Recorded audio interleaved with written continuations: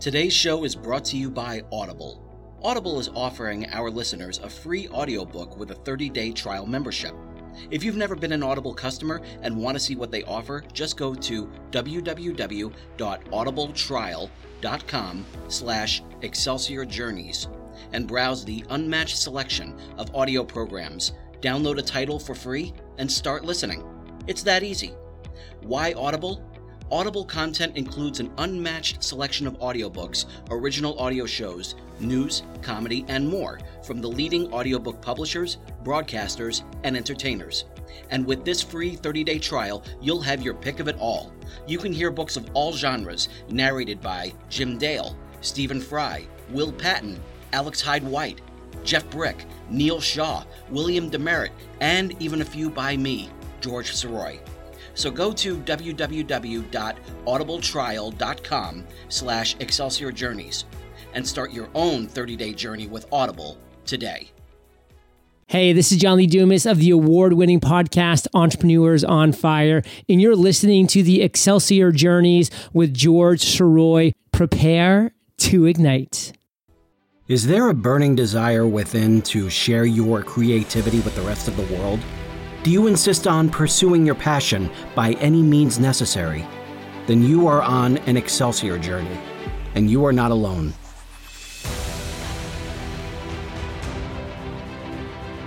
Welcome back to Excelsior Journeys. My name is George Soroy. Thank you so much for being here, and I really hope you've been enjoying season 2 of this show. It's been a real treat getting to create all this great content for all of you, and I hope that those of you who are listening are subscribing to the show, because the show is available on not only Apple Podcasts, but also Google, Spotify, TuneIn, Stitcher, and on its home base, of course, Podbean. It's been just a real pleasure getting to meet and talk with all these great people. And I hope that you take the time on whatever platform you're listening to go ahead and keep downloading, keep liking, keep commenting, keep subscribing. That really means a lot to me.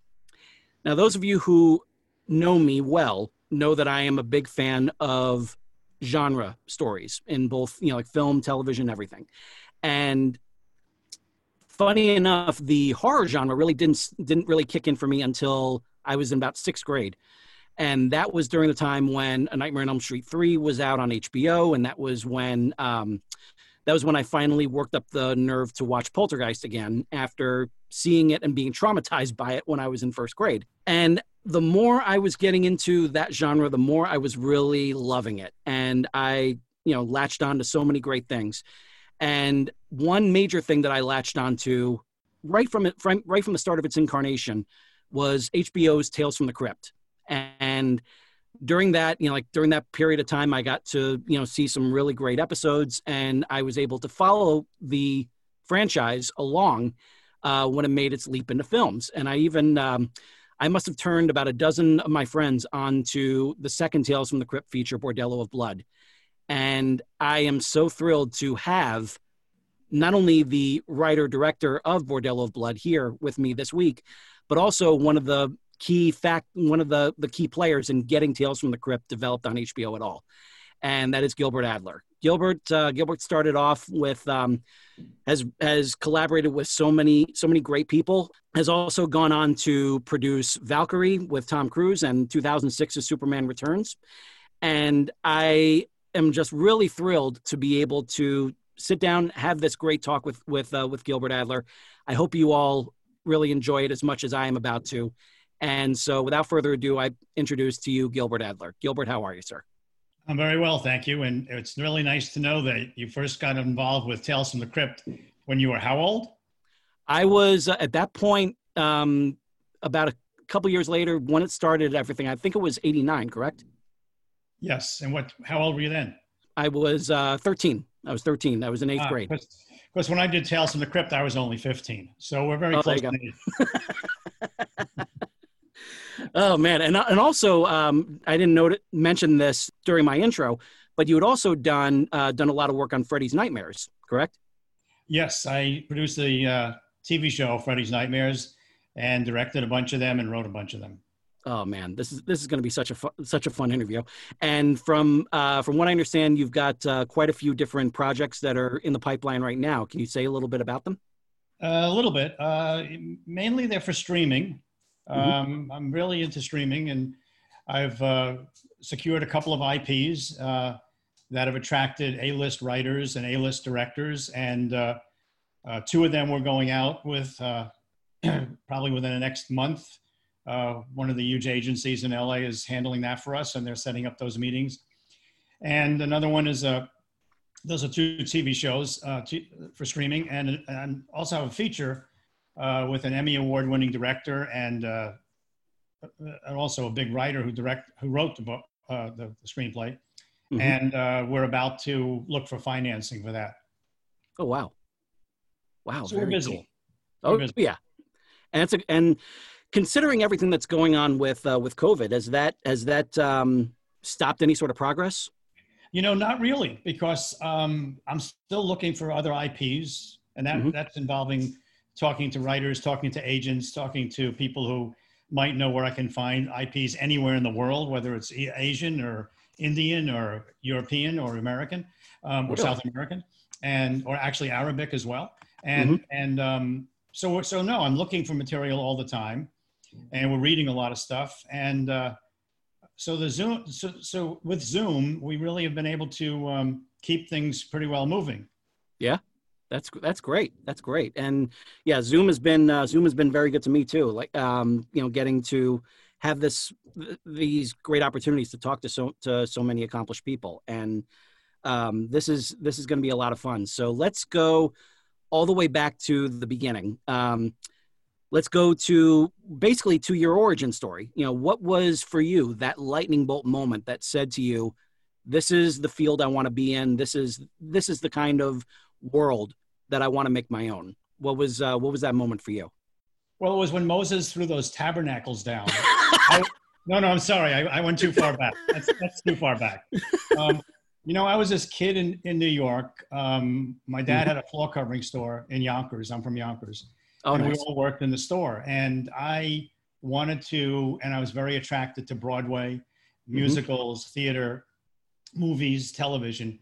And, when I wasn't working in the store and going to school, I was just, absorbing and trying to digest everything I could in terms of the Broadway world and movies and television. I had no access and no connections. And it was a very frustrating time because, not having any access is extremely difficult.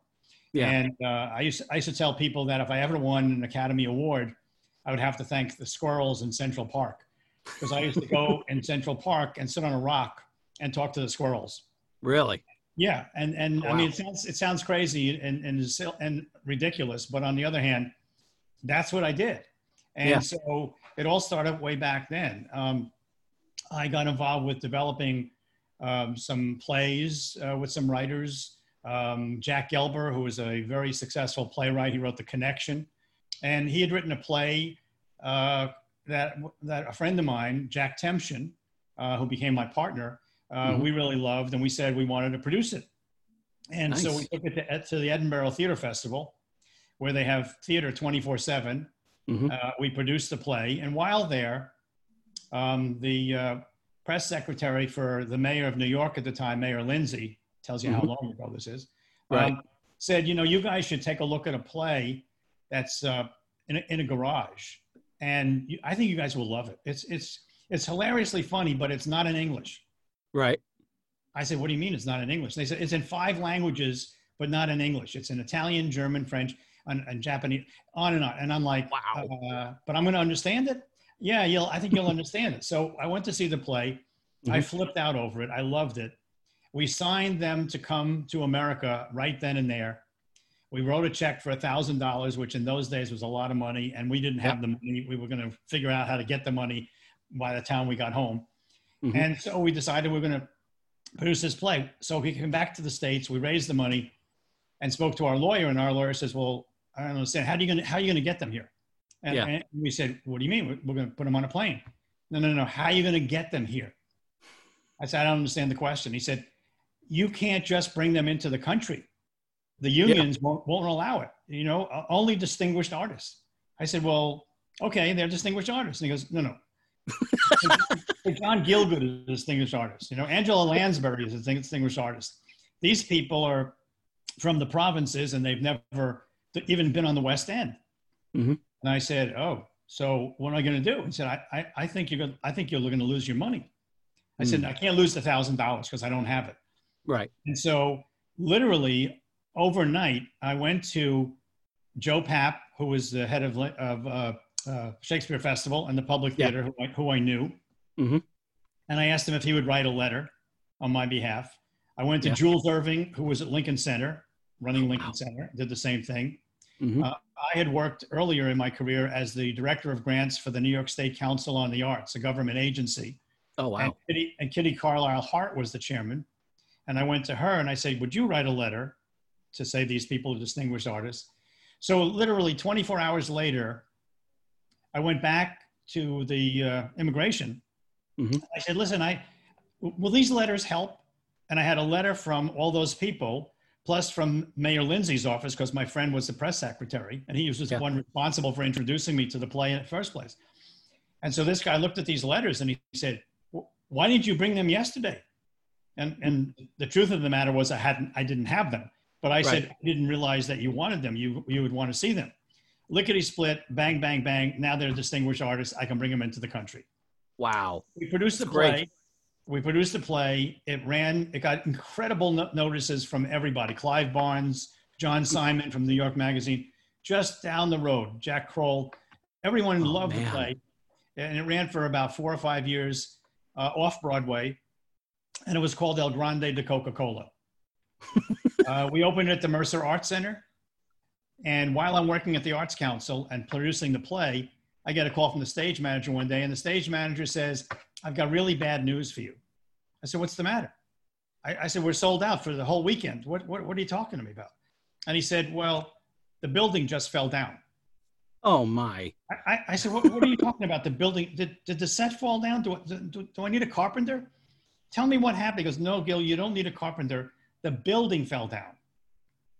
I said, so where are you? He said, I'm in the building and I'm looking outside where the wall used to be. Oh. And I said, are the police there? Oh yeah, the police are here. The fire department is here. I said, I'll see you in about 15 minutes. I'm coming right down. And I saw that the building had fallen down. It was the old Broadway Central Hotel on Mercer Street. It had been there for 100 years. It had been raining for 4 days and the whole thing just collapsed. Wow. So no like warning or anything like that. No, like nothing. Luckily, starting to slip. It just, wow. Nobody got hurt, but we had to move the show. And to make a long story short, they actually contacted us, the Plaza Hotel on 59th Street in Central Park South, a far cry from the Mercer Arts Center at the time. And literally 1 week later, we reopened it at the Plaza Hotel. Wow. Had that not happened, so cool. We probably wouldn't be having this conversation. Oh man, it's amazing. It's really like almost like divine intervention. Really, it's just like you gotta basically like kind of throwing something at you that normally other people would have just kind of given up on, but you're able to make it work in a different venue. That's terrific. Yeah, it was crazy because when we were down there was one scene in the show where this actor, Alan Sherman, who's a fantastic English and American actor, now is American, and he wears these shoes on his knees so he looks like Toulouse-Lautrec, and he dances all over the stage. Well, we needed those shoes. To remake those shoes was going to take months and would cost a lot of money. Yeah. So when we saw that the wall was gone, we could actually see our set from the street. Oh, wow. And so we went to the police and we said, could we just go in there for 5 minutes? We want to get the shoes. Mm-hmm. And they said, the building is unsafe. The building could collapse at any second. And I said, well, but we need these shoes. So my partner, Jack Tempchin, and I, and a third partner named John Vaccaro, we went into the theater with flashlights, found the shoes, and got the hell out of there as quickly as possible. Wow. And we were able to open the show a week later. Oh, man. That's amazing. That is amazing. So we sold the film rights for that show to Ray Stark, and he never was able to figure out what to do with it. And then I think we got the rights back and sold it to Paramount. But no, a film never happened. Mm. But the play ran for years in New York and all over the world. We had, I think, 8 companies in America.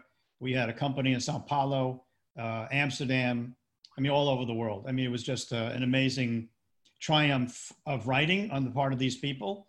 Mm-hmm. And on the play, you know, was successful and enabled me to go on to the next thing. Yeah.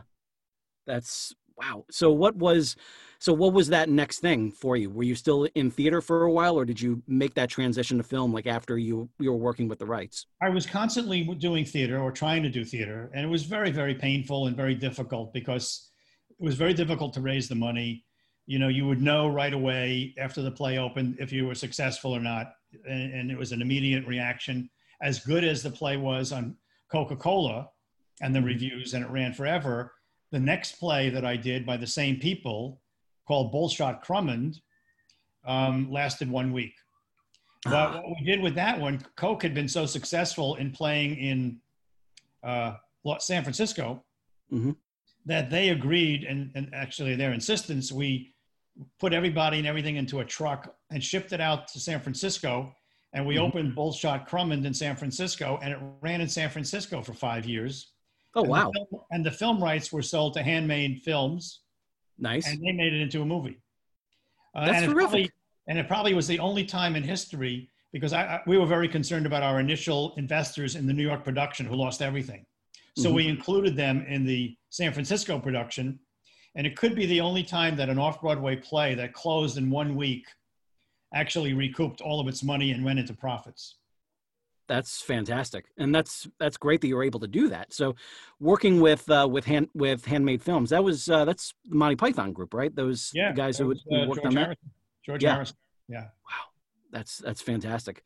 So it sounds like you were really kind of like making that transition into, you know, like from theater to film, like almost, they were almost like, seems like they were one on top of the other. It seems like they were concurrent. I mean, I was doing theater and constantly trying to do more and more theater, and also trying to figure out how do I get into film or television. And I started talking to some playwrights, and I raised a little bit of money, very little bit, and I had them write a few screenplays, none of which I could sell. Total failure.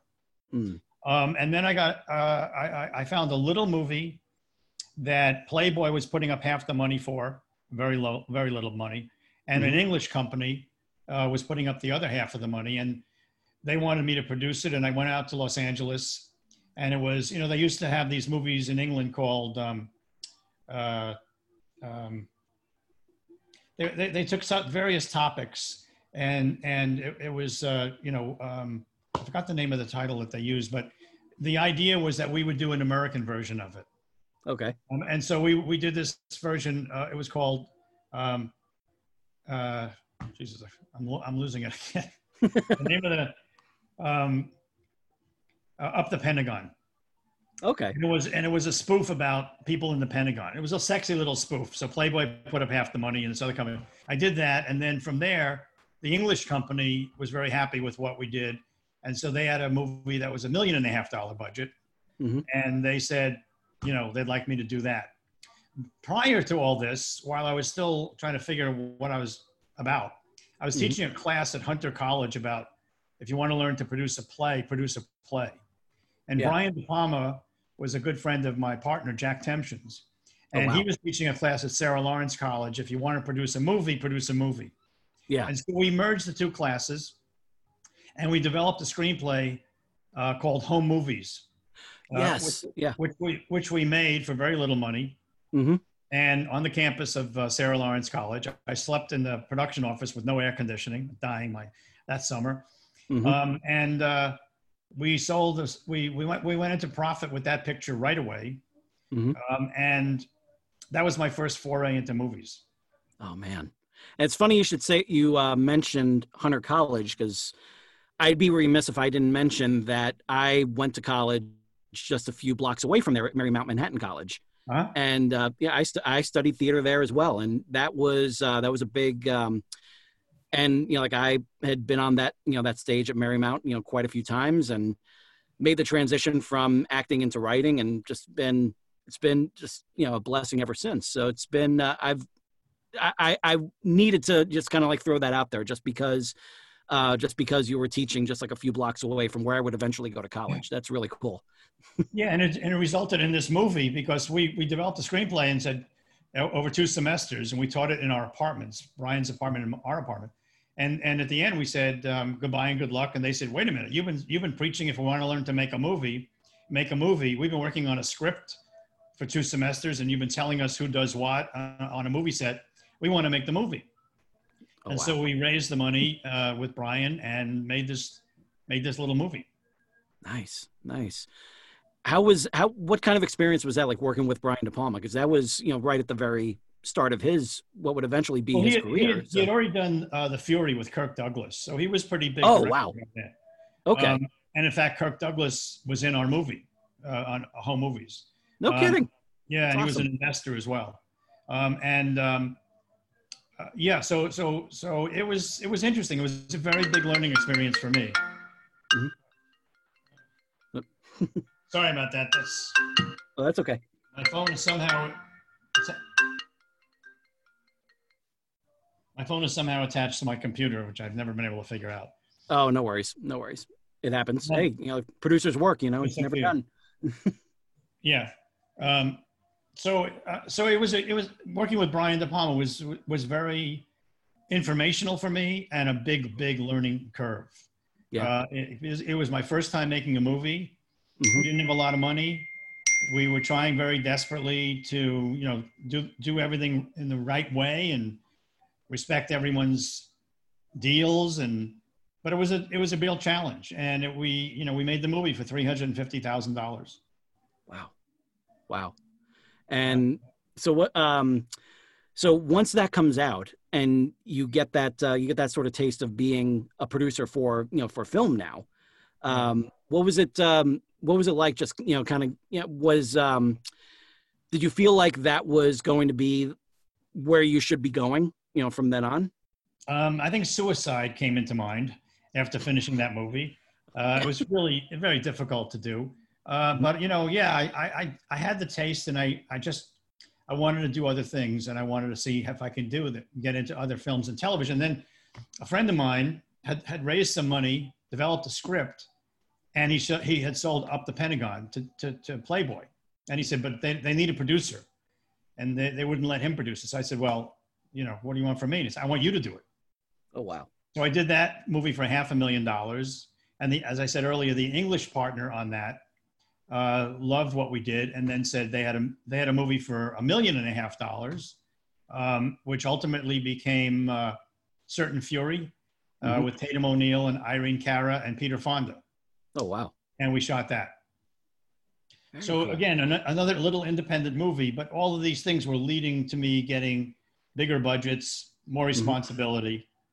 And in the meantime, I would go to Los Angeles from New York and, talk to agents and tell them that I wanted to produce this, that, and the other. And people would listen to me, and, I'd walk out the door and they probably, laugh their head off, except for one guy. Yeah. Chris Albrecht, who was running HBO, now a few years later was running HBO. Yeah. But he was an agent, and he kind of listened to me and, and took me seriously. Wow. And so when he got into HBO, we were involved in a series there called The Hitchhiker. I know The Hitchhiker. Yeah. I remember seeing that when I was a kid. Yeah. So definitely. So much of it went over my head, but at the same time, like there was something about it that just had me like always just tuning in, at least for the beginning, to see what each episode was all about. Yeah. So we did that. And I think Chris was very happy with the results of that and offered me other projects at HBO.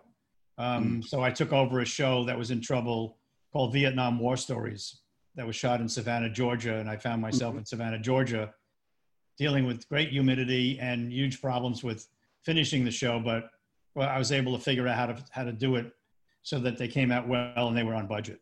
So I sort of got the reputation of, and I started thinking, how do I make myself different than every other schmuck out there? I mean, why is anyone going to hire me? Right. And I realized one of the things is if I'm if I'm very careful creatively how I approach these projects, and I'm very careful economically, then, you know, I can't compromise the quality of these projects. Yeah. Because it's easy if you know, to take $1 and spending $1, anyone can do that. The idea is to spend $1 and get $1.10 or $1.15 worth of product. So I spent a lot of energy thinking about how do I do that? And so I got the reputation of a guy who is very respectful of the budget, but is also able to make things that look really terrific. Yeah. And that helped my career enormously, because when Tales from the Crypt, which you mentioned earlier on, first started, Chris told the original partners that he wanted me to produce it. And, you know, they had made 3 episodes. Yeah. And so I watched the 3 episodes and I said, you know, I have a problem with a lot of it, but, you know, and I went into a meeting with the partners and said, look, the Crypt Keeper in the original was very dark and a shroud and wasn't very nice, wasn't accessible. I said, I think that's all wrong. I think the Crypt Keeper, I'd want to dress him as Liberace, as a chiropractor, as a candidate for president. I want to make him more flamboyant. I want him to make him he's the wraparound that basically says, hey, kiddies, we tried to scare you, but now it's okay. You don't have to look under the bed. You can turn the light off and go to sleep. So I said I wanted to make him more accessible. Second thing was the comic books were from the 50s. And if you read the first 2 panels, you knew the entire show. Yeah. I said, I want to glean something from the comic books, but I want to then throw everything else out and create and write quirky, sexy, funny, twisted stories that scare people. And thirdly, I thought, you know, we could get stars to do the show. Well, you know, and the first thing that they said was, you're never going to get stars. HBO we don't have the money. And I said, did I mention anything about money?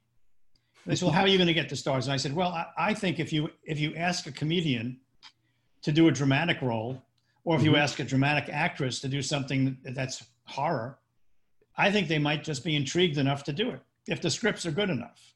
Yeah. And they said, well, yeah, you can try, but that's not going to happen, which we did make happen.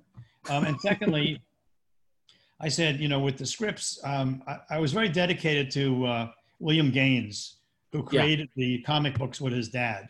And I said, look, I need to make sure that Bill Gaines loves our scripts, not likes them. Because you know, I have great respect for these people who create these IPs, whether they be books or comic books or whatever. Right. And if I can't make it so that he's happy with it, I don't want to make it. Yeah. And so I talked to Bill Gaines quite a bit, and I would show him the drafts before I would show anybody to get his notes. And we became great buddies. We became great friends. And I loved working with him, and it was just a great honor and a privilege to know him and work with him. And so that's sort of got me in a big way. And what the biggest question that they asked me was, how are you going to you have to shoot 5 pages a day, every day. Now on Freddy's Nightmares, I was shooting 10 pages a day. I was shooting an hour of television in 5 days. And on day 6, we went into the next episode, and we went 20 episodes. Wow. Season. So, and I did that for 2 seasons. So my reaction to them was when they said, you know, you have to shoot 5 pages every day. How are you going to do that? I said, what do we do after lunch? And so that sort of nailed it. And, you know, we became partners on that. And we had, I think, 9 or 10 seasons on HBO, and it generated 3 movies. Yeah. Yeah. And it also generated an offshoot of another show called Perversions of Science, which I created with Bob Zemeckis, that we sold to HBO. I remember that. I remember that very briefly. You know, like as soon as you mentioned that, I was just like, oh wait, I remember that being on HBO. Yeah, yeah. So taking just like a step back, since you mentioned Freddy's Nightmares, there was I'm not sure if you saw the documentary Never Sleep Again, but they did touch a lot on Freddy's Nightmares, and Bob Shaye was very much like anyone who wanted to write one could write one, anyone to direct one could direct one. So it sounds like there was a lot of freedom on that show. What was it like being a part of that sort of like syndicated show where they just basically just kind of where the owners of the IP just, you know, put their hands up and just say, like, do whatever you want?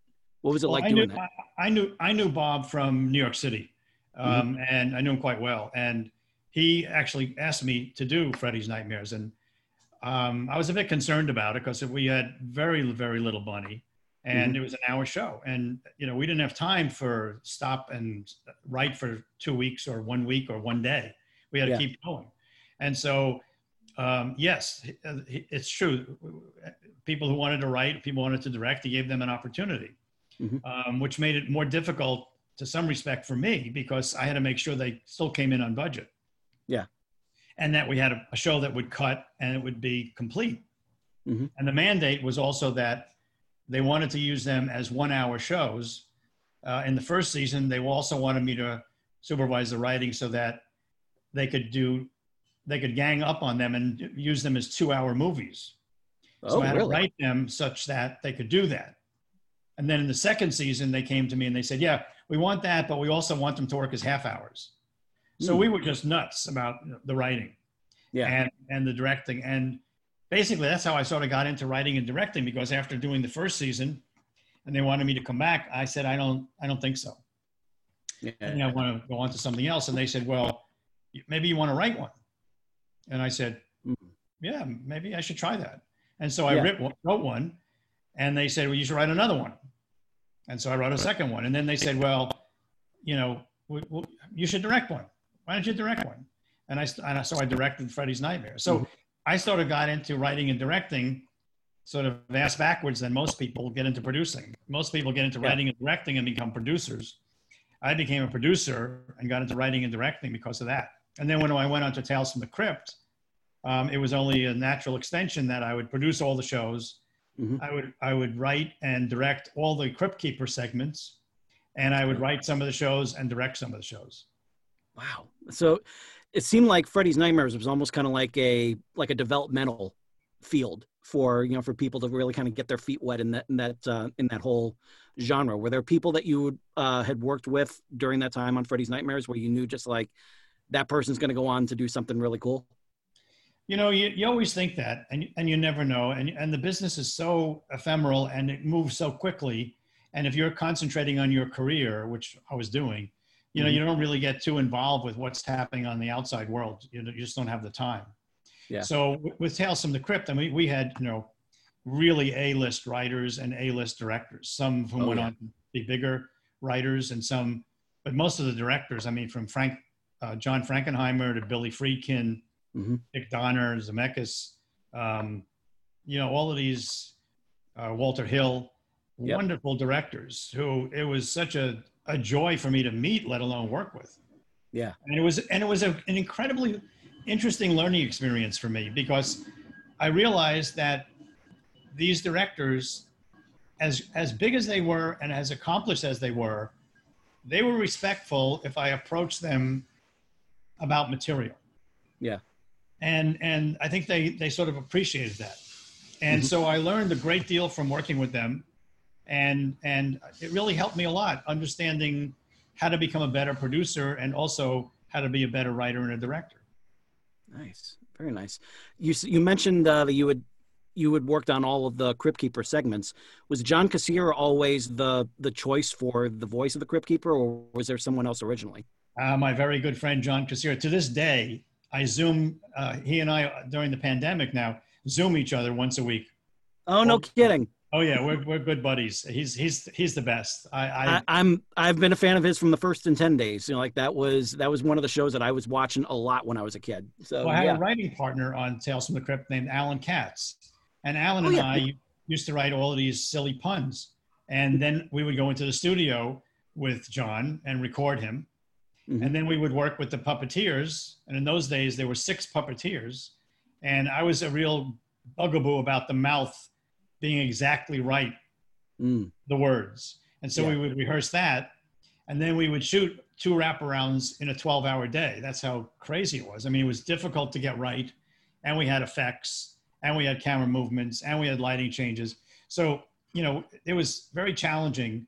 In retrospect, extremely rewarding. I mean, I loved it. Yeah. And it it was so fun to work with, as it still is, to work with John Kassir. Yeah, I used to do like the Crypt Keeper impression in college just to freak my friends out. So yeah, I hold all this stuff like so near and dear to my heart because of all that. Do I get to hear your impression of the Crypt Keeper? Well, let's see. Let me just. I should call John and get him on the phone right now. I would just go up to someone and go like, "Well, kiddies," and pretty good. And when I was when I was drunk enough, that's when I would launch into the laugh. But I think that I don't think this room could really hold that. But it was a lot of fun. I know people know John and remember his work on Tales from the Crypt, but he's a really very accomplished actor. Yeah. There's a lot of voiceover work on some of these animation projects, but he's also, on camera as a live action actor. He's a very accomplished actor. And I love working with him. Oh yeah. And like I said, like I was a fan of his from his multiple seasons on First and 10. That was something I just gravitated to really quickly. That was on right around the time that I was really getting into football. So it was, the timing of that was just right for me. So while you're working on Tales from the Crypt and you're doing all this great stuff, when was the decision made to transition into films with those? Well, it was a natural extension. I mean, it was interesting because when I started out, people would say to me, you have to make a decision. You can either go into television or you can go into film, but you can't do both. They'll never accept that. And I was very confused. And I would say, why? I mean, they're the same. I mean, what's the big difference?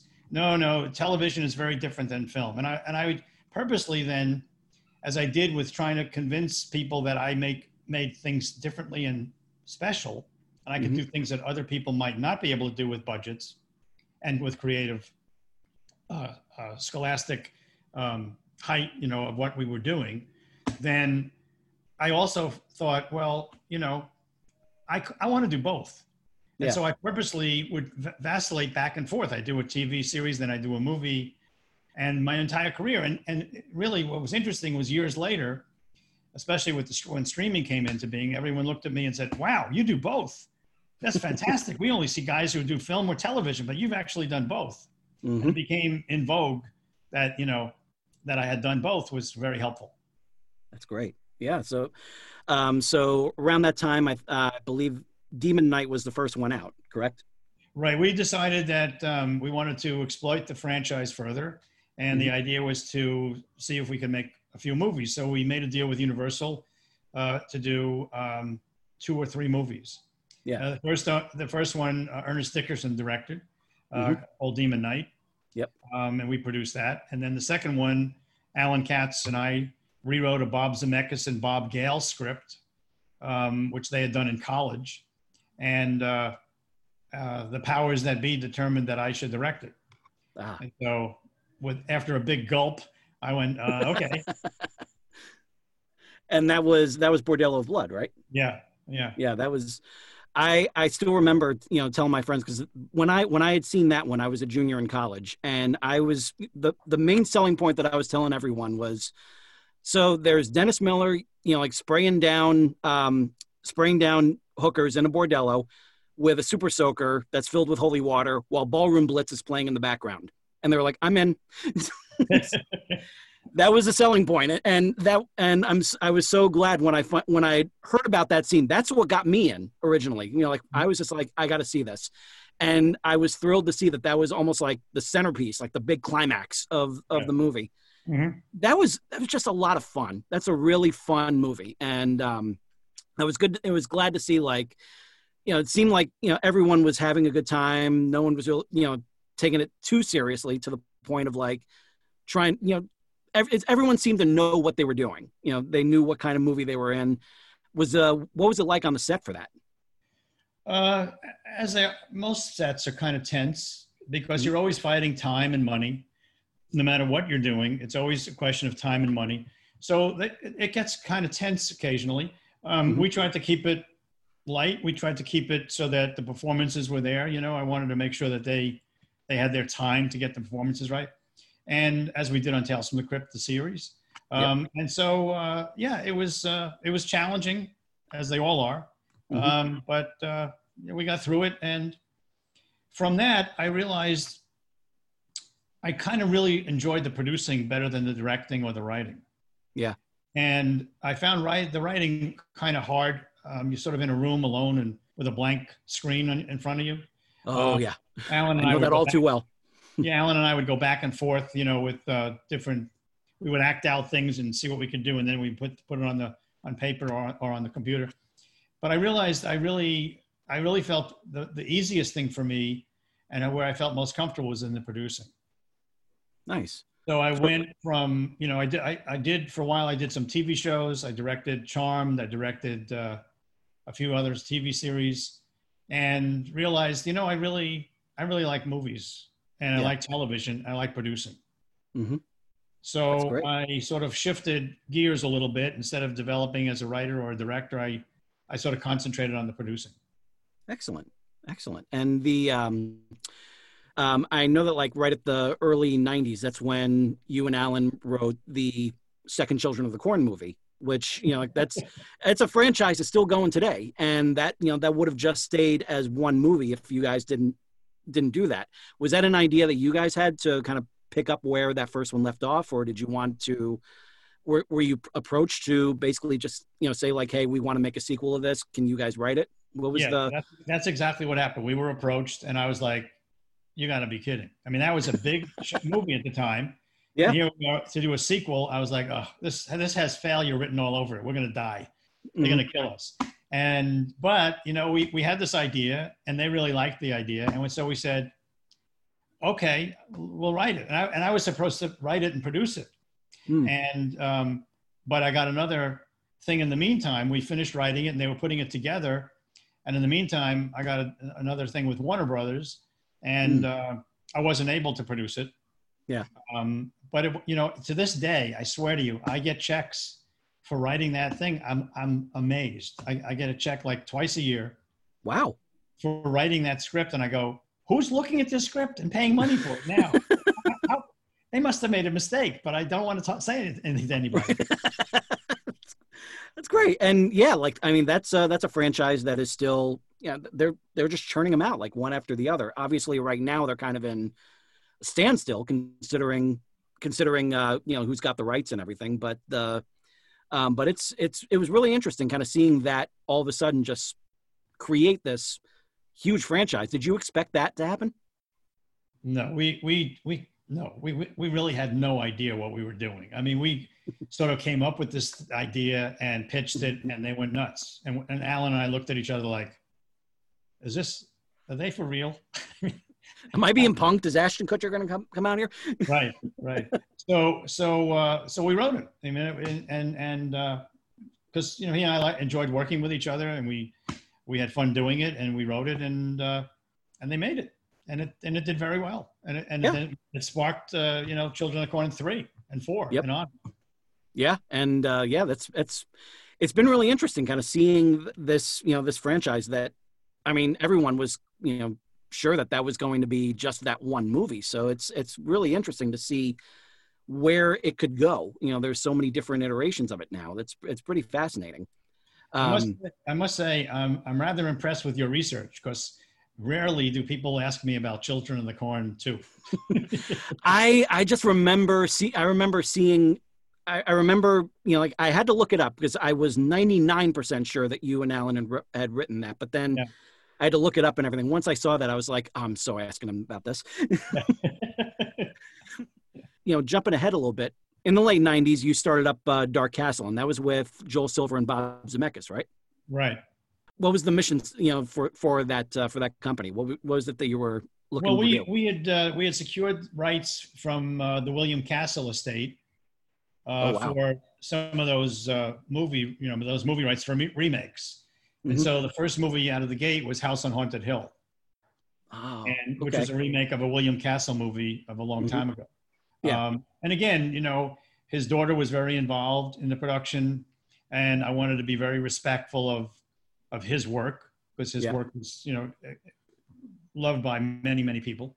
Oh yeah. And so we were very careful about making sure that we were in tune with what, William Castle would have wanted and what he would have enjoyed seeing. Did you think of, were there any sort of gimmicks in mind to add into the theater for the experience? We talked about it, yeah, but it never happened. And in those days, I think it was too much of a problem and too much of a difficulty. And the movies were, it wasn't a few hundred theaters, it was 1,000 theaters, 2,000 theaters. So you really couldn't effectively, have some of those gimmicks in there. Oh yeah. Yeah, you definitely don't want to do the Percepto gimmick in there, right. especially these days. Yeah. I think if I remember correctly, the House on Haunted Hill one, I think there was like a skeleton that was going up the aisles or something right. like that in the theater. Yeah, yeah. So so what was it? So House on Haunted Hill comes out, and what? So you guys just kept on going. Was it just looking at William Castle movies, or was it a matter of like trying to get some new IPs up and running? Were there any sort of ideas about that? We were looking everywhere, but we knew we had William Castle, and we thought these are really good. These are good things to be working from because there's a history to it. Yeah. But every once in a while we would get an original would come in, and I think the second one, which was Demon Knight, was an original script. Mm-hmm.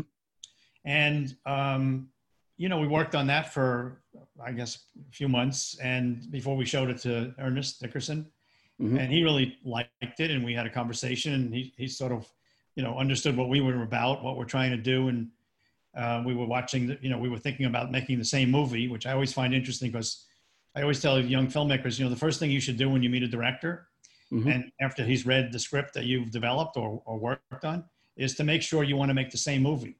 Yeah. And it's amazing how many times I've heard, gee, the producer didn't really talk to the director about the movie that they want to make. They make the deal, and all of a sudden they're at each other's throat because they saw the movie differently. Yeah. So I've always had long talks with directors before, bringing them into the fold because I want to make sure we're talking about making the same movie. Yeah. So we made Demon Knight, and we made that in Los Angeles as well. Wow, that's so cool. Now, is Dark Castle still going? Is that? No, it's not going at all. I think we made a few movies. I went on to other things. Bob went on to other things, and Joel went on to other things, and it just sort of fell by the wayside. It served its purpose for all of us in terms of making these kinds of movies. And I sort of got very involved from that. We made that second one, and then I made a thing called Ghost Ship. Yes. Yep. I remember Ghost Ship. Yeah, in Australia. And, all of these movies we made for a budget, and we made them really, really well. And they got recognized by the people at the studio. And so at the time, Lorenzo de Bonaventura was the head of Warner Brothers. And when I finished Ghost Ship, he called me. Actually, I should relate a funny story. Sure. I'm finishing up one of these movies, and Lorenzo says, I need you to read a script called Ghost Ship. And I said, okay. And he said, but, and he said, I need you to go to Australia and see, we want to shoot it there and see what you can come up with. And I said, you want me to go to Australia for a week? And I'd never been to Australia. And I'm like, really? I'm going to go to Australia on their nickel for a week? So I go to Australia, and they have people helping me and taking me all over the country. And I'm looking for how do you make Ghost Ship? What's the body of water? Is there a tank? How do I? And on the last night, I'm in Sydney, and I'm in the hotel room, and I'm sweating, going, what am I going to say when I get back? I have no idea how to make this movie. I don't know what to do. Yeah. And I go to sleep, and I wake up at 3:00 in the morning in a sweat, and I'm like, I wonder if this could work. And I take the 14-hour flight back. I'm in a car coming from the LA airport to home, dying to take a shower. And Lorenzo calls on the phone and goes, are you back? I just landed. He goes, go home, take a shower, come to the studio this afternoon. I want to talk to you right away. I go, wow. Can we do this tomorrow? No, I want to hear what you have to say. And I'm like, oh God, I have nothing to say. I can't say that to him. So right. I go over to the studio, and I said, okay, this is what I think. See what you think. We can make this movie for the budget you want to spend, but we never shoot on the water, and we never shoot on a boat. Mm. And he looks at me very quizzically and says, "This is a movie called Ghost Ship, isn't it?" I said, "Yeah." He said, "So will we ever think we're on a boat?" I said, "Of course. It's called Ghost Ship." And will we ever think we're on the water? I said, "Absolutely." Mm. I said, "But once we get on the water, I can't control the gyros, and if the swells are bigger than we expected, it's going to take us another half a day, 2 days more to shoot. Mm-hmm. And if I'm on a real boat, I can't move things around. I can't dolly. I mean, those structures are pretty solid."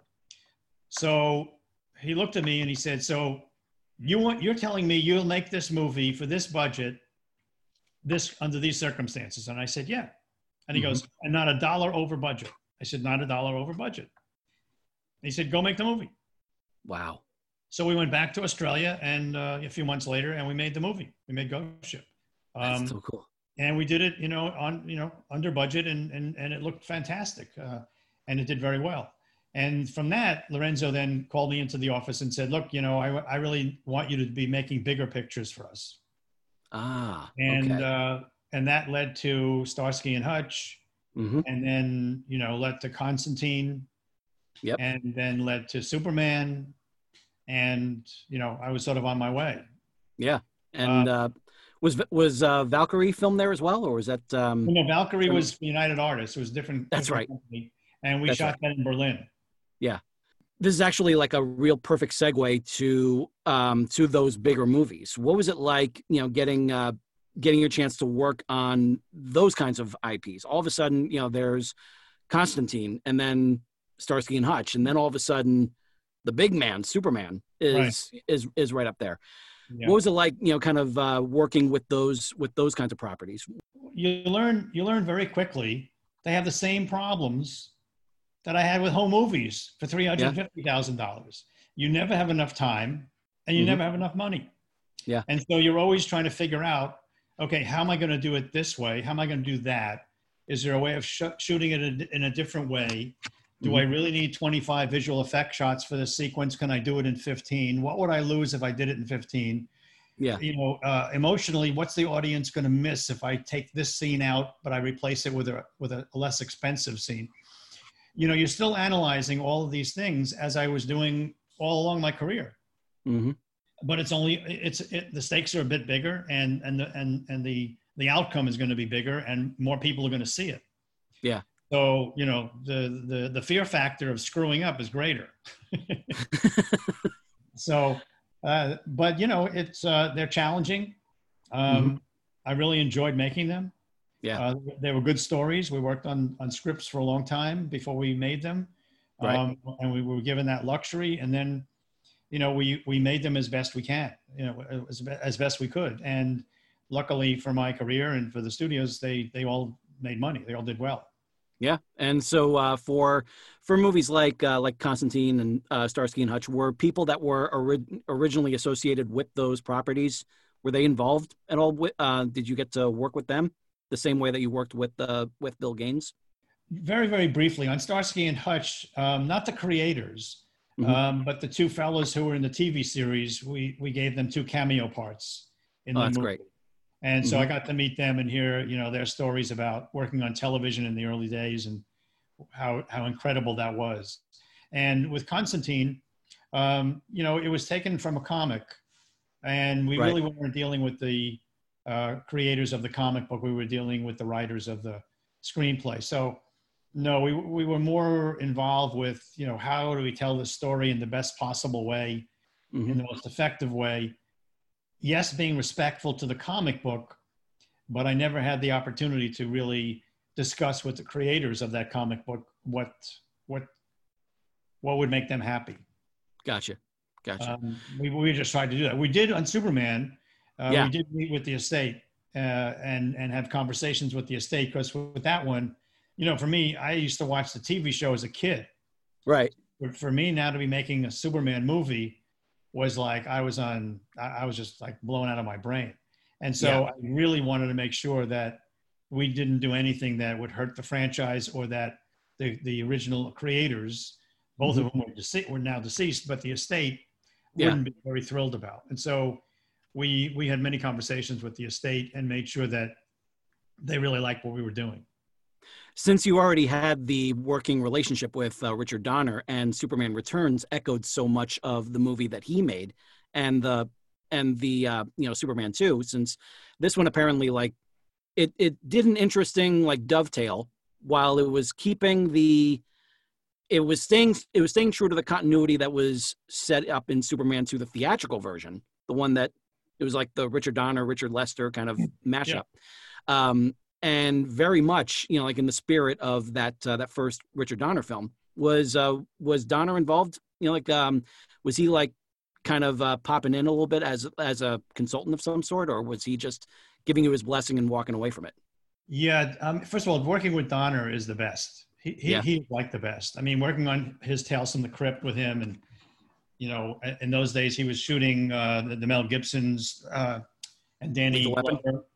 Yeah, the Lethal Weapon movies. Lethal Weapon movies, and he would invite us to the set, and I'd be down there with him, and I mean, it was just such an exciting moment for me working with Dick on Tales, and also on being invited to his set and seeing him work.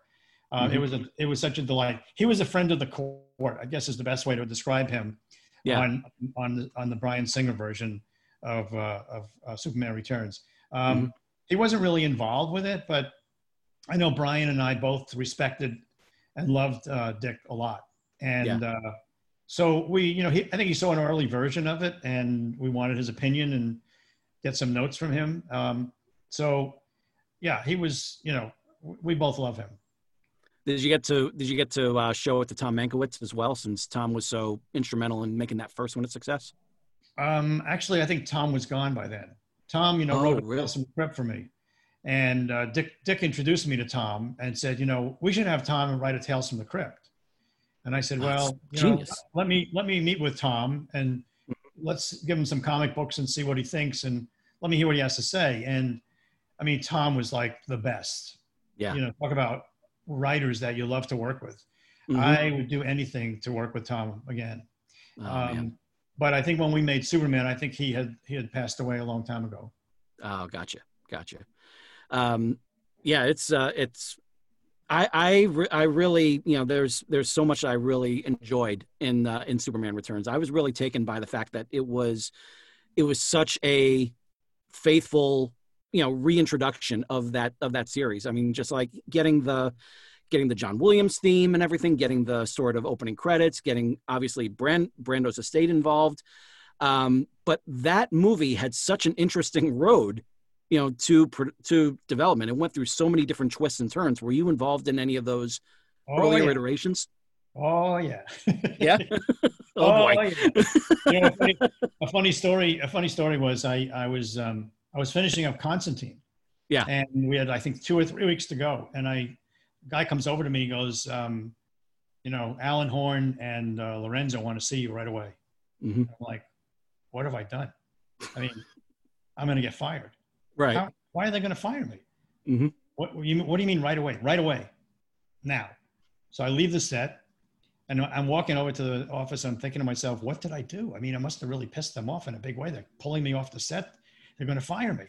Yeah. So I go up to their office. And by the time I got up to the office, I was so fired up. I went, listen, guys, I don't know why you want to fire me, but it doesn't make any sense. Let me finish the 2 weeks and then just never work with me again. It's almost like you're Charlie Sheen walking into Lou Brown's office in Major League. Right. Yeah. And so they look at me like I'm nuts. And they said, what are you talking about? Sit down. And I said, okay. And they said, we want to talk to you about your next movie. I was like, oh.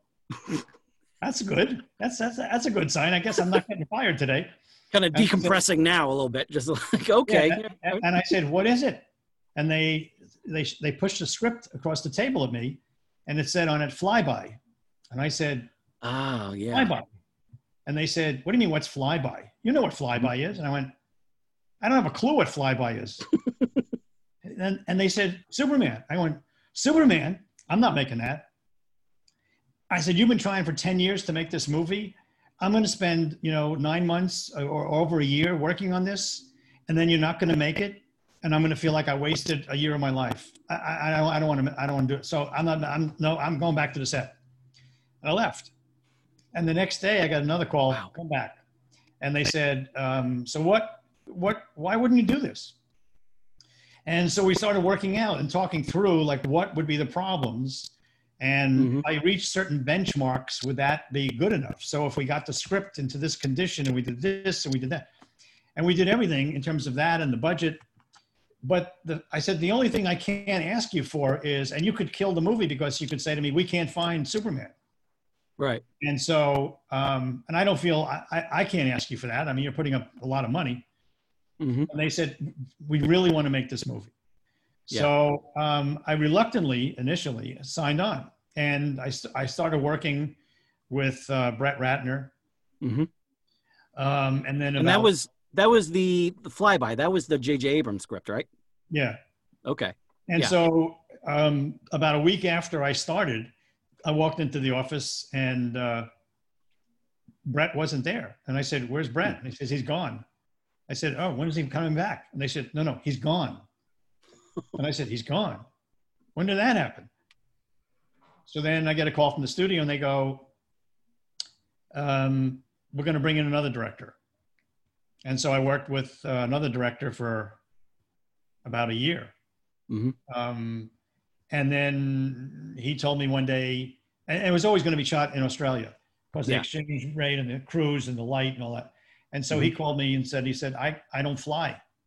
Oh, jeez. I said, don't you think you should tell the studio that? What are you telling me for? And so he wanted to shoot it in Vancouver. And then they said no. And then, after about a year working with him, he was gone. Oh, man. And by then, so it's basically like it's all your fears kind of like playing out in front of you. And then I got a call from the studio and they said, well, have you ever worked with a guy named Bryan Singer? And I said, no, I know his work, but I don't know him. And they said, well, we're going to bring him in. And then Bryan and I met, and we spent almost all night in a restaurant in Hollywood talking. And, we decided, okay, we can do work together and we'll make the movie. Yeah. And so we threw out pretty much everything that we had done before then, which is about 2 years of my life. Right. And started all over again and made Superman Returns. Yeah. So was it an idea to incorporate the original films in there, or? Well, the one thing that we wanted to do, and I think Bryan would say absolutely yes, was we wanted to make a contemporary story, be respectful of what they originally created. Yeah. And be an emotional story, because we both felt that, you can do action, but if you're not connected to the characters, the action doesn't really, for me, it doesn't hold water. But if you're connected to the characters emotionally and somebody gets into a fight or somebody does this, then you have something at stake. And that's the one thing Bryan and I think really agreed on throughout and wanted to make that movie. And I think we did it successfully. And that was really it. I mean, it was a big jump for everybody, for the estate, for Warner Brothers, for everybody, and for us to say we wanted him to have a child. That was a really interesting twist there. Yeah, and that was a very contemporary thing that I was very concerned that both the studio and the estate would sign on to. And then the rest of the people that involved in the show. I mean, the editor and composer John Ottman, is just. I mean, they don't get any better. Oh, he's terrific. I'm such a fan. What he does better than anybody, and that's cutting and composing. So working with John, both on that and on Valkyrie, was a real treat. Oh man, that's I remember just really being taken by Superman Returns and really thinking of it, like nowadays, because as I recently revisited it and I realized just how far ahead of its time it was, because that was really like the soft reboot that so many other franchises are doing now. Like they did that with Godzilla. They made that almost basically like a direct sequel to the 1954 movie. And then you have obviously Jurassic World and everything, and all these different other franchises that are continuing, but at the same time, they can start from where they are right now, and they won't really be lost. Was were there, like from what I understand, I remember hearing Bryan Singer talking about how the next one was going to go like full Wrath of Khan, like a whole lot of action, with it. Were you still involved in that and ready to go with that? Yeah. And then it just went, Warner's decided to go a different direction. Yeah. And Bryan went on to something else and I went on to something else, and, we never turned back. But I'm still friendly with Brandon Routh. Oh yeah. Who played Superman. I mean, he did a great job in that movie. I think he's one of the best Supermen ever. He really was. I was really impressed by him. And, that considering that was so, I mean, he was like in his early 20s or so. Am I right on that? Yeah, I think he was. Yeah. Wow. It was great. I tell you, people often ask me like, if you had one moment in your career that you would say was the biggest moment in your career that you got off on, I would say that's an easy answer. The scoring of Superman Returns. Yeah. To be in that room, to watch the movie behind the orchestra, 100-piece orchestra, and see John Ottman at work, and see the conductor at work. I mean, I didn't want it to end. It was like I was in another world. It just put me in a whole other place. I've never forgotten what the scoring session was like for Superman Returns. Just so special. And a really good score too. It wasn't just using, just recycling John Williams themes. Right. They helped to enhance it. I actually used a piece from Superman Returns, the very end of How Could You Leave Us, as the end of this medley that I set up for my wedding. My wife basically just let me have that half-hour block when everyone is coming into we got married in the Jewel Box over in St. Louis. So everyone was coming in. So I had this music playing about a half hour's worth. And it was all these different, like 30-second snippets of all these different love theme medleys, all these different love themes from all these different films. Yeah. And it started off with the original love theme from Superman. And it ended with the very end of How Could You Leave Us from Superman Returns. And it made for a really cool bookend. I'd love to hear that. That sounds like a great medley of music. Oh, it was fun. It was really fun. I'll definitely send that. I don't think John gets enough credit, John Ottman, for what he did on Superman Returns in terms of music. Because you hear the theme and you go, oh, that's John Williams. Oh, right. It's John Williams. And yet John Ottman wrote a lot of music that was particular for Superman Returns. Absolutely. Beautifully. I mean, just beautifully.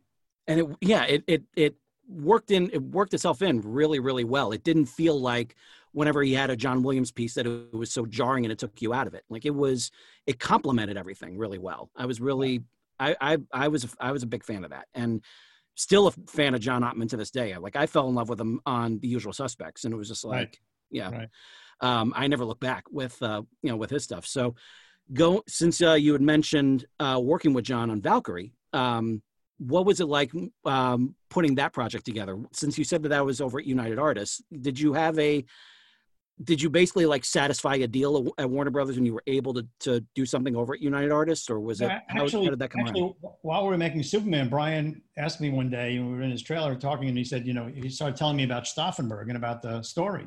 Yeah. And we chatted a little bit about it. And the original intent was to make it for $15 million with no names involved. Oh. And Warner Brothers had said, yeah, we'll do that for you guys. And then one day Bryan got a call from Tom Cruise and said, I like this project. I would put up money for it. And then from that, there was a conversation that they had about Tom wanting to play Stauffenberg. Mm-hmm. And if we didn't like that idea, he was still in. He still wanted to finance it. Oh, wow. And so it became a much bigger movie once Tom got involved. And it was a very, very difficult movie to make because we, at one point the studio said, well, where do you think we should make the movie? Excuse me. And I said, well, I think we have four choices. We could go to Prague, we can go to Budapest, we can go to Berlin, or we can go to Culver City. And they laughed. And I said, no, we really could do it in Culver City. It'll be a bit more money with visual effects, but we could do it in Culver City. And Bryan and I wanted to be where the ether was. We wanted to be in the same breath, in the same air. And so we looked at the other places, but we decided on Berlin. Oh, of course. Yeah. And, we lived in Berlin like 9 months making that movie. And it was hard because you would see, you would still see on the buildings there. And if you've ever been to Berlin, you know this, dates and names on the bottom of the building, dug into the stone. And I would say to my location guy, what is that? Who's that? Is that the builder? And he would say, no, that's the name of a person who lived in the building. And the date is the date they were taken away. Oh, wow. So, it was a very difficult, movie to make. And, I showed it to the military. I was invited to Washington to show it to the military. Mm-hmm. And we had this screening, and I did a Q&A, and about 1,000 guys in the audience. And then there was a red carpet reception afterwards, and Colin Powell was there. And I did this Q&A, and I said at the end, I'm really surprised none of you guys asked me about security. What do you think I did about security? I mean, I have one of the biggest, if not the biggest, movie star in the world. Mm-hmm. And the filmmaker is a Jew, and I'm a Jew. Mm-hmm. And here we are in Berlin making a movie about Stauffenberg, the guy who tried to kill Hitler. What do you think I did for security? And they said, oh, you got German guys? And I went, no. And they said, oh, you brought in American guys. And I said, for everything that's good about America, security isn't one of the big things that I would make their attribute as. And they said, what did you do? And I said, I brought in Mossad. Wow. And I brought in, retired Mossad people, and they were fantastic. They helped us a great deal, and they were right on top of everything. Nice. But it was a very difficult movie to make because, one day I was coming home from the shoot, and my driver used to always have the newspaper for me. And I'm reading the newspaper, and it says that the Al-Qaeda cell has settled in Berlin and is looking to destroy an American installation. And all I could think of was it was my movie. Yeah. Wow. And so I got nuts, and my guys were on it already. Oh, man. So when we were shooting the fields where the planes were taking off and landing, one was a macadam field and one was a grass field. Mm-hmm. The grass field, I believe, was the actual field where Hitler landed. And so I was concerned that, my God, you could get in there overnight and plant bombs. And I was just crazy. And my guys from Mossad got there the 2 days before, made sure that no bombs were there, made sure the dogs came in and cleared it. I mean, it was just amazing. But it was I could probably write a book on the making of Valkyrie without ever touching once on the actual filming of Valkyrie. Really? Wow. Yeah, because we had issues with the government. We had problems with just a lot of problems. I mean, that last sequence was shot actually where it happened. And in the time it was called the War Ministry. Now it's the Memorial Museum. And so we had to go in there and on a Friday night and be done by 9 o'clock and everything restored 9 o'clock in the morning on Monday. Wow. And we shot everything, sent it to the lab, got it all done. And 2 days later, the lab calls me and they go, we destroyed we destroyed the film. I go, what do you mean we destroyed the film? Whoa. Well, we overexposed it. Oh. Now, we never got to why that happened. And it was an insurance claim. But we had to reschedule everything with all the government agencies and all the problems we had. We had to revisit that to reschedule the reshoot. Oh, man. Before we finished the movie. We weren't coming back. Yeah. And we had issues like that all along the way.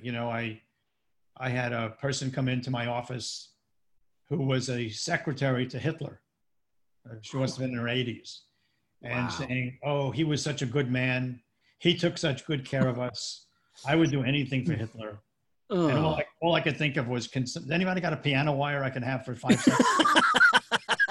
I could take her head off. I mean, it was just amazing. We would run into these people who would remember that. And one of my fondest memories of making the movie, oddly enough, was on Saturdays. I was living in Charlottenburg, and near there they had a farmer's market.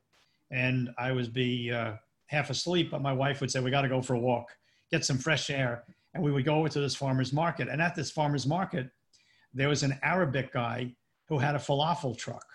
Yeah. And he made the best falafels. Oh, nice. So I would get a falafel from him every week. And each time we would meet, he spoke only Arabic and German. I spoke only English and a smattering of French, right? And yet he and I got along like gangbusters. And people would be sitting there watching us converse, mainly acting out, and go, it's amazing. How could you guys talk? You guys, and I really loved talking to this man, you know, and he was an Iraqi guy who moved to Berlin. Right. And one of my fondest memories of making that movie was that relationship that I had with this guy. He knew I was a Jew.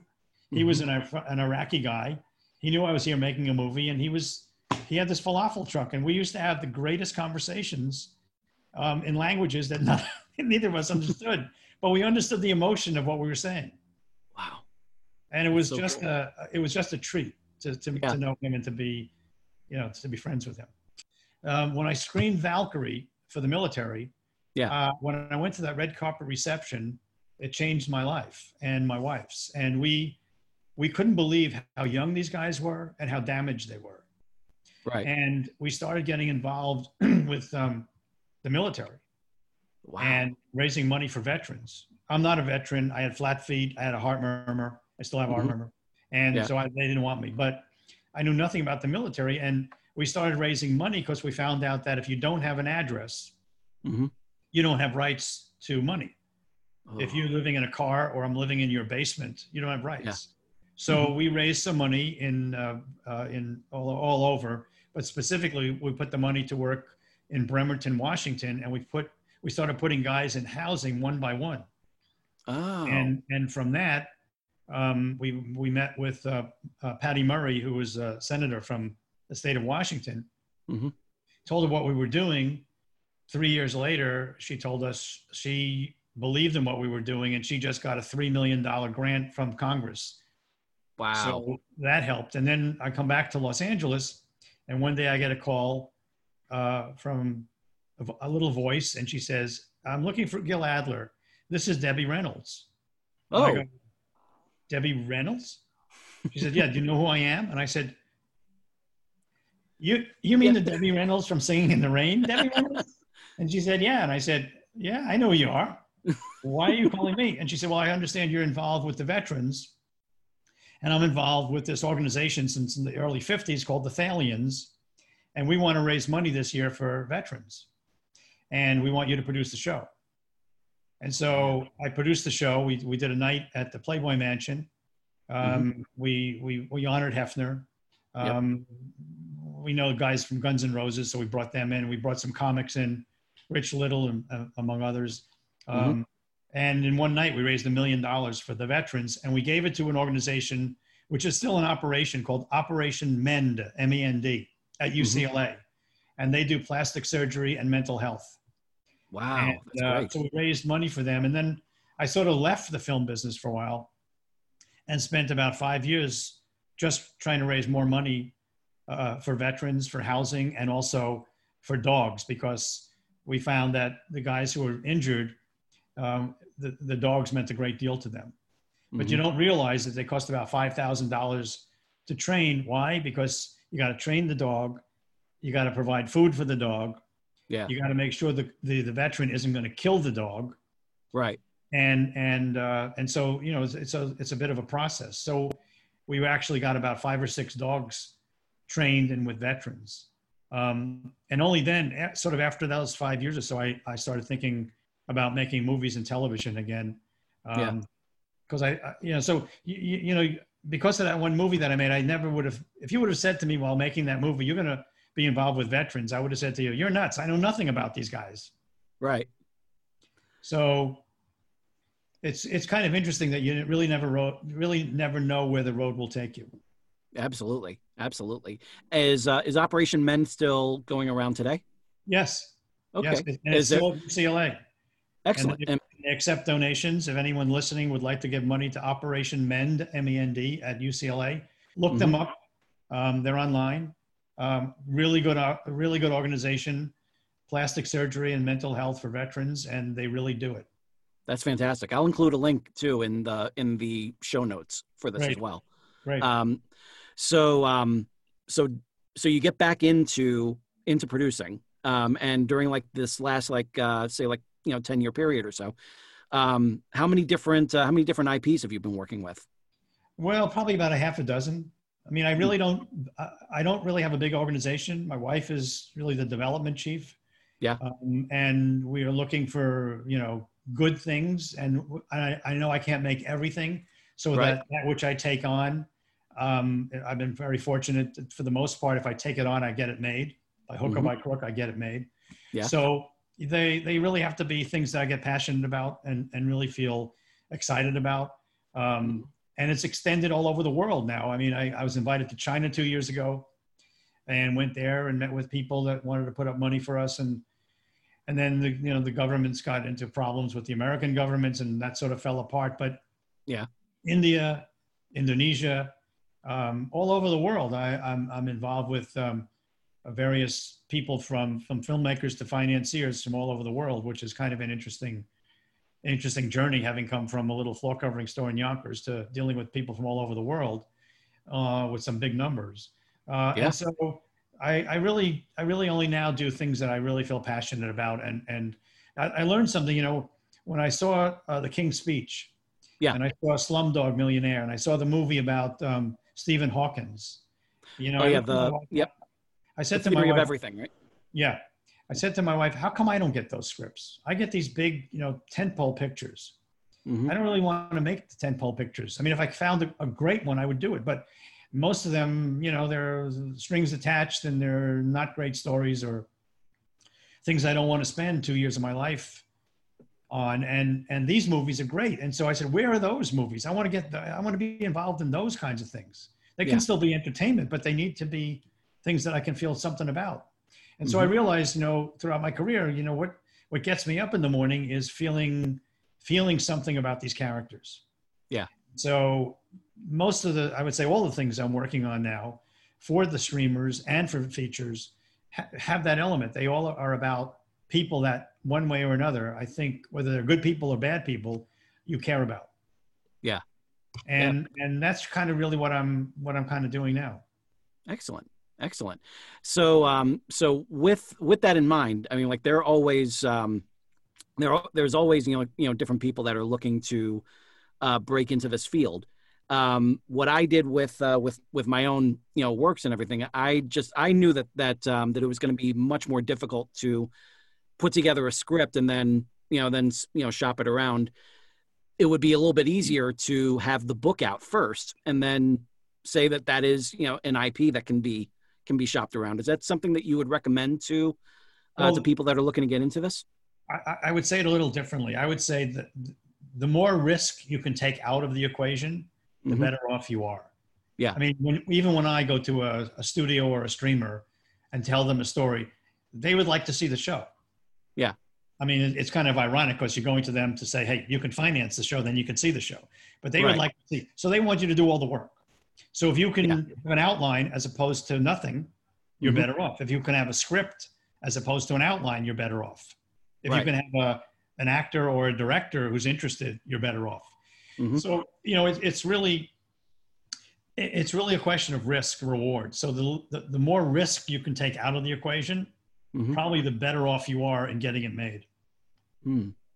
And I don't say that that's an easy thing to do. Right. Because it's very difficult to get an actor. It's very difficult to get a director. It's even very difficult to get an A-list or a good writer. But if you want to be any of those, I say to you, the most important, besides your talent, the most important element that you need to have is perseverance. Yeah. This business is tough. It's not an easy business. And if I tell people when I speak at universities or film festivals, if you can do anything else, do it. Yeah.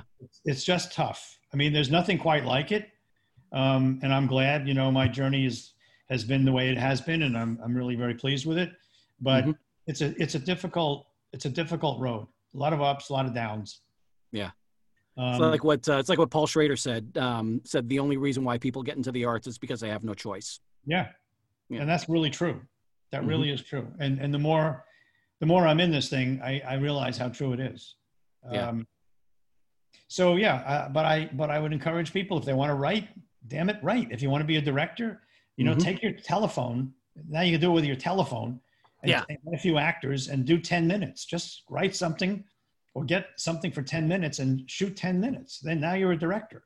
Telling me you're a director doesn't tell me anything. Showing me 10 minutes tells me everything. Right. So as much of the risk that you can take out, that makes it a better sell, and it makes it easier to get into the business. Awesome. Yeah. I'm of the opinion, you know, I've made very little movies and I've made very, very expensive movies, and budgets don't really mean anything to me in the sense that I'm not impressed that I have this much money as opposed to that much money. So for me, it's all about the relationship, the story, the characters, and the emotion. So if you came to me with a script and you needed $1 million to make it, I wouldn't think twice if I loved the script. Yeah. I would make it. Awesome. So it's really about the material more than anything else. Gotcha. And is there any place where my listeners can find you on social media? That's a good question. Maybe through you. Yeah. Yeah. That'll work. Yeah. I don't mind being a liaison if you know, with your blessings. I used to be on Facebook. I sort of got fed up with it. I used to have a website. I sort of got fed up with that. So, you know, we keep it very small. Our organization is like 3 people, and we just keep it small, keep it about the material. But I've been pretty successful in putting together writers and directors and financing. And, you know, I say this facetiously, but it's not totally facetiously. You know, I mean, most of my movies have been studio movies, so the money is there. Right. But most of the time when I'm developing projects, the money finds me. And I mean that by saying, if I'm developing a script and it's a good script and I'm bringing in this writer and or this actor and or this director, all of a sudden I get these phone calls from financiers saying, I understand you're developing this or that. What do you need? How can we help you? So it's like, if you're dedicated to good material, which is really what you should be, then everything else sort of, with time, and it does take time, sort of happens. And I've always been a believer in that. I've always felt the cream rises to the top. Absolutely. And I really, really hope that all of you listeners have been able to really take in everything that Gilbert has provided for you. Like he said, it's all about perseverance. It's about passion. It's about getting your material, you know, like out there as much as possible. And it really is something. It really has been just a real pleasure and a privilege to be able to hear Gilbert's story. And I hope that it's affected all of you as much as it has me. So with that in mind, for Gilbert Adler, this is George Sirois saying to all of you, ever upward. And I'll see you next week.